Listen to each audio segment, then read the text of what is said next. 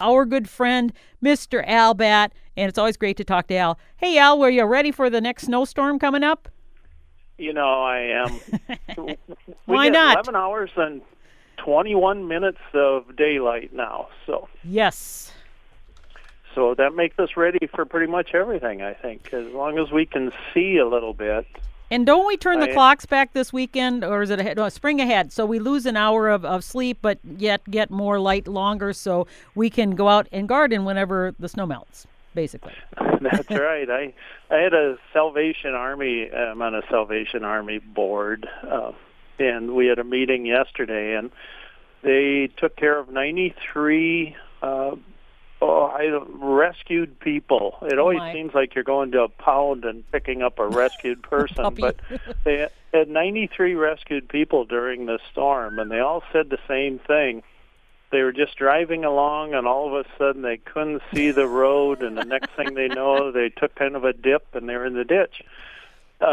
Number of them did not have coats. One guy was wearing shorts, and one guy had no socks. So it was they weren't necessarily prepared, but that's kind of the Minnesota way. We under-prepare and then we overreact. Do you think that these people are in a bubble, that they didn't hear anything on the TV news, the social media, the radio, that they didn't realize there was a potentially harmful storm? I heard a lot about it, but maybe there are people who live in bubbles that don't actually hear these things, so that's why they're not prepared, I guess. We think we can beat it. I'm speaking as a man here. I can't speak for you wonderful ladies, but men, we think, if I just keep going, I can beat it. And I am sure not all these people are headed home, but I know I have a great homing instinct. I always just figure if I can make it home, everything will be good then. And I don't know. We don't think proper at all times, and I'm speaking for myself here. So I want to thank Eileen Ramlow of St. Paul, Minnesota. Just got it in the mail. She sent me a wonderful book about birds that was from the Farmer magazine. And the farmer had the Farmer Bird Club. And I have no idea what year this was from because it doesn't have it in it. But it says the value or the list price is 25 cents. Oh, so that's old then. It's been around a while. Yeah. And boy, thanks, Eileen. You made my day. I jumped around and I did a couple whoops, and it was just a really nice thing. So thank you for that. The Blue Jays this morning in the yard are very talkative. And Mark Twain, I remember he wrote, "You never saw a Blue Jay get stuck for a word. He is a vocabularized geyser." And I think that, that hits it. The snowplow just went by. Again? Yeah, it grumbled by. They just kind of, they're putting so many hours. It sounds tired as it goes by. I want to mention, too, before I forget, at the Nye Center in Henderson, they are having maple syrup tours. Oh. And they're going to be March 9th and March 23rd. They're both on Saturdays. You get to tap trees, collect sap, and the best thing, you get to taste a sample. Is the syrup running though? Because it's been so cold. So I know you have to have warm days and cold nights. So is it getting?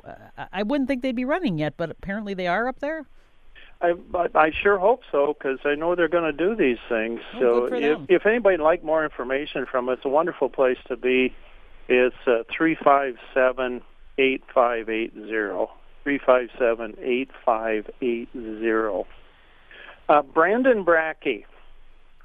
Brandon is from Albert Lee, and he is an avid pheasant hunter, and he's concerned about the survival of the birds over this winter.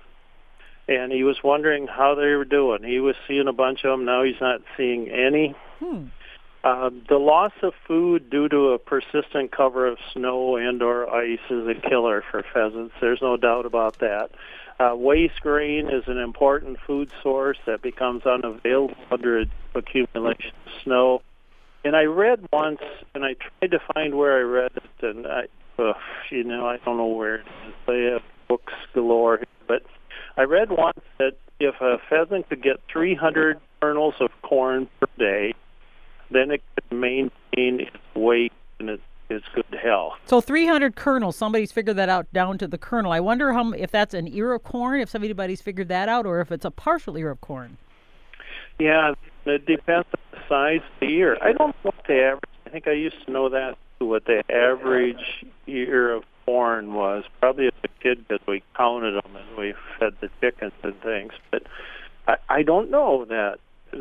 I feel like it's one of those things I should know, but I do not. I do know from talking with people that have raised pheasants, said they have no doubt captive pheasants could survive several weeks without any food. Back to our good friend Al Batt. Hey, Al, I got a call from Don in Cannon Falls, and he has a question for you. He said he used to live in Prior Lake in the country, and so his question is there a connection between having mice and owls? Because his story is, in Prior Lake, he had 5 acres in the country, and he used to have lots of mice and lots of owls. He had a pair of gray horned and barn owls, and now he lives in Cannon Falls, kind of in town, but he says there's no owls and no mice. He even puts traps in his garage thinking there's got to be mice out here, and he's not catching it in his garage. And so he says, what in the world? And is there a connection? I assume there might be, but where's the mice, and is that why there's no owls? Yeah, there's definitely a connection there, and even more so with voles, probably, than mice. Voles are just...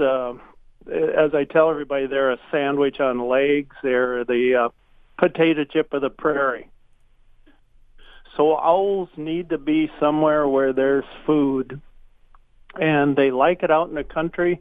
It's just safer, or I shouldn't say safer, it's safer for them in the city, but they like it out in the country because there's more food, there's more habitat, there's better roosting sites.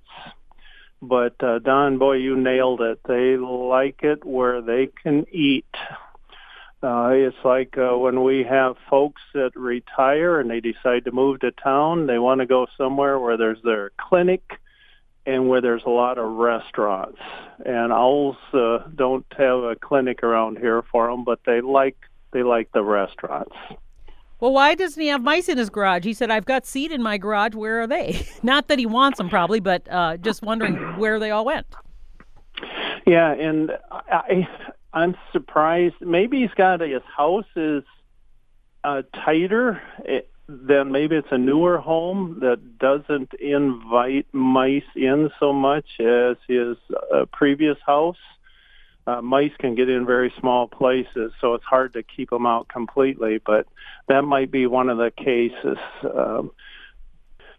And I should mention Brandon Brackey. I was talking about that. I was talking, I think, about somebody who had captive pheasants who said that a captive bird, he had no doubt that they could live several weeks without eating. This is a ringneck pheasant. It'd be a terrible thing, but they could eat or live several weeks without food. And part of the reason would be they'd be coming into that several weeks well fed. They don't expend energy avoiding predators. They don't need to worry about staying warm or finding a place to roost like the wild ones do. But I would think a healthy wild pheasant could probably go at least 3 days without food. And the annual survival rate of a ringneck pheasant's around 50%. Hens are more likely to succumb to starvation than our roosters, as the females enter winter in poor condition due to the high energy demands of nesting and rearing chicks. And we think about them being out there in the strong winds, and we say, oh, what a terrible thing. But you know what? The strong winds could sometimes be beneficial to pheasants, as it might free feeding areas of snow. And another problem for pheasants is a lack of suitable winter cover. I was in a bird store the other day, and the last of the corn just went out the door, the cracked corn. People were buying all the corn to feed pheasants. So, Tom Belshon said, he's from Glenville. He said deer are browsing on spruce, and boy, they got to be hungry to do that. Ed Fancook of Chatfield said, "Hi, Al. Hope you're doing well through this exceptionally snowy winter as I slog through knee-deep snow to again fill our multiple bird feeders. I was wondering where the birds find the gravel they typically need to help break down and digest the seeds they are eating. When the snow is deep for extended periods of time, is there any benefit to putting out gravel or sand on the ground or in another feeder?" Thanks for caring about the birds, Ed. Birds do not have teeth. Instead, they grind food in their gizzards. Birds eat small pieces of sand and gravel or grit to aid the grinding process. And in the winter, when the ground is covered by snow, suitable grit may be hard to find. You can supply grit to birds at the feeder in form of crushed eggshells, grit that's sold in a variety or pet stores. And I suppose you could throw a little sand. I don't know how much it would be used, but the birds that really need it are the birds that swallow seeds and nuts whole. The ones that crack them and eat them, not so much. Dick Borgie of Alden, seeing good numbers of pheasants in his yard. Roger Meyer. Roger is from St. Croix Falls, Wisconsin. And he said, "Dear Al, we have a couple of 10-foot burning bushes on the east side of our house. They're 4 feet from our viewing window.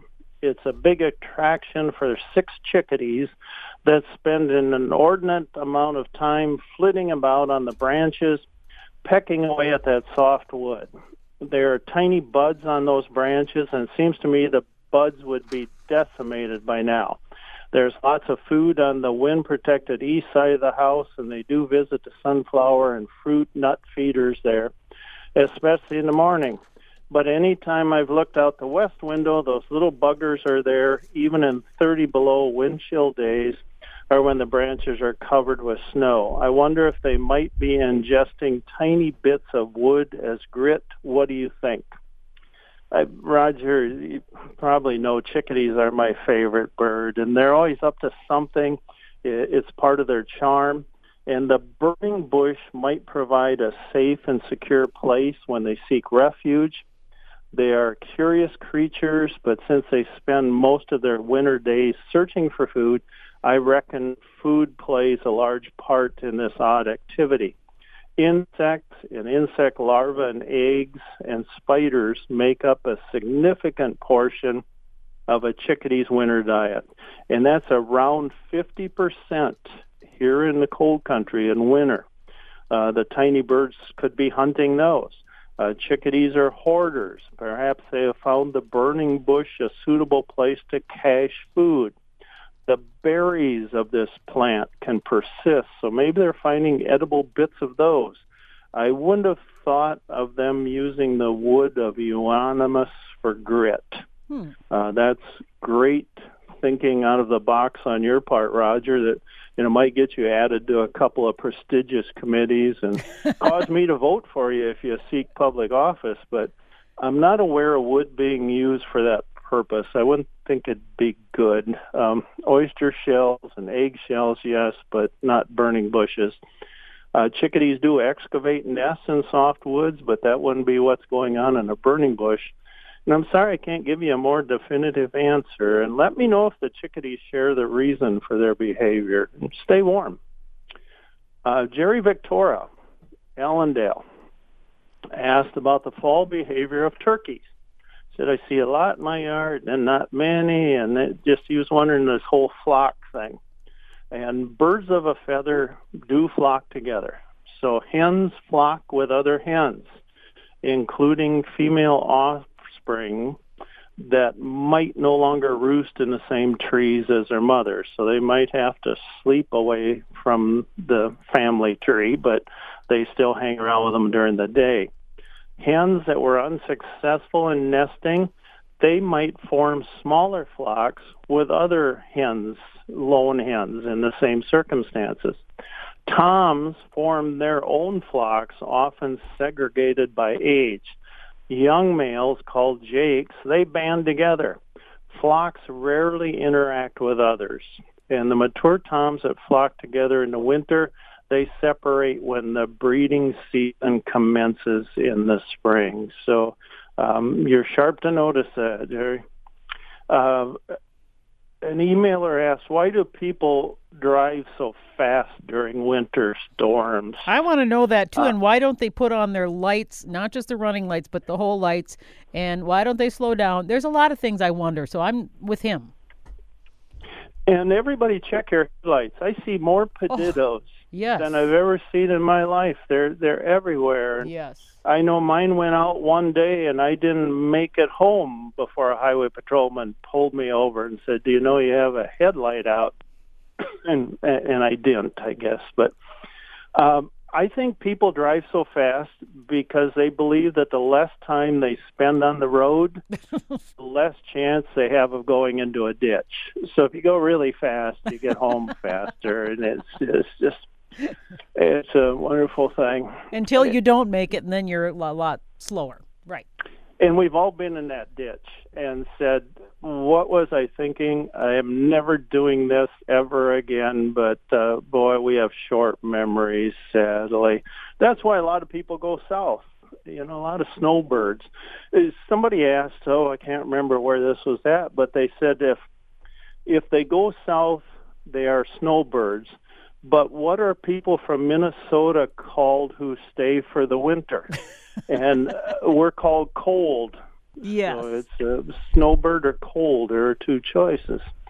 And the same person had asked, what is the dew point? Because we always had the relative humidity growing up. That's what we heard about. And they said, what is the dew point? And I told them it was the opposite of the do not point. So I thought I was very helpful there at that. That was at an educational meeting I was speaking to, so that was my, I think I sucked all the knowledge out of the room just by telling those things. Since you're on a roll with jokes, I've got a couple questions from our good friend John in New Ulm. So, great. Yeah, John wants to know, this is for you, Al, what did the stamp say to the envelope? What did the stamp say? That I don't know. Stick with me and I will take you places. Oh, my gosh. That is good, John. Here's another. And true. What did the hamburger name its daughter? You probably can get this one. Well, sure. Now now there's too much pressure. I'll never be. What did the hamburger name its daughter? Hamburger helper. I don't know. Patty. Oh, like Patty. Hamburger Patty? Oh, thanks, Hamburger John. Patty. Thanks, John. Oofta. That's why we have the word oofta. Yes. So we can get a note from somebody saying I'm seeing a coyote near my yard, and I don't know if it's a rural yard or the edge of town, and said, but I don't see it all the time. And, well, that's because we're not looking all the time. But how far does a coyote travel? There's so many different studies out there, and they all find different things. Solitary coyotes probably travel up to 60 square miles. If you got a lone coyote out there, they're just traveling. Young coyotes that disperse, they often travel 50 to 100 miles. They documented one that they had a collar on. 400 miles it traveled in search of a vacant territory or a mate. So if that's it'd be an adult now, they could move 10 miles a night through their territory. So that's probably why you're not seeing it, because it likely doesn't have a strict schedule, so it comes through by your yard at the same time. And then they're really sneaky. They can be right there, and we don't notice them. That's how they survive. They're hunters. They're shooting at them. People have poisoned them through the years. And it seems like the more they're persecuted, the more coyotes we have. They just do very, very well. And sometimes you just kind of have to tip your hat. You just got a text from somebody saying, two questions. What is the heaviest owl that I might see in Minnesota? And the other one is, which is larger, a bald eagle or a golden eagle? The heaviest owl that we might see in Minnesota is the snowy owl. It's North America's heaviest owl, and that's on average. Well, I always think aren't the snowy owls smaller? I always thought that they were smaller than a lot of our other owls, but I must be obviously wrong. Well, it depends on what you measure. If you measure wingspan, length, and then some just look bigger than they are. But the snowy owl is the heaviest. So if we put them all on the scale, we got all the owls lined up here, it'd be the one that the doctor would say, it wouldn't hurt you to lose a half ounce or so.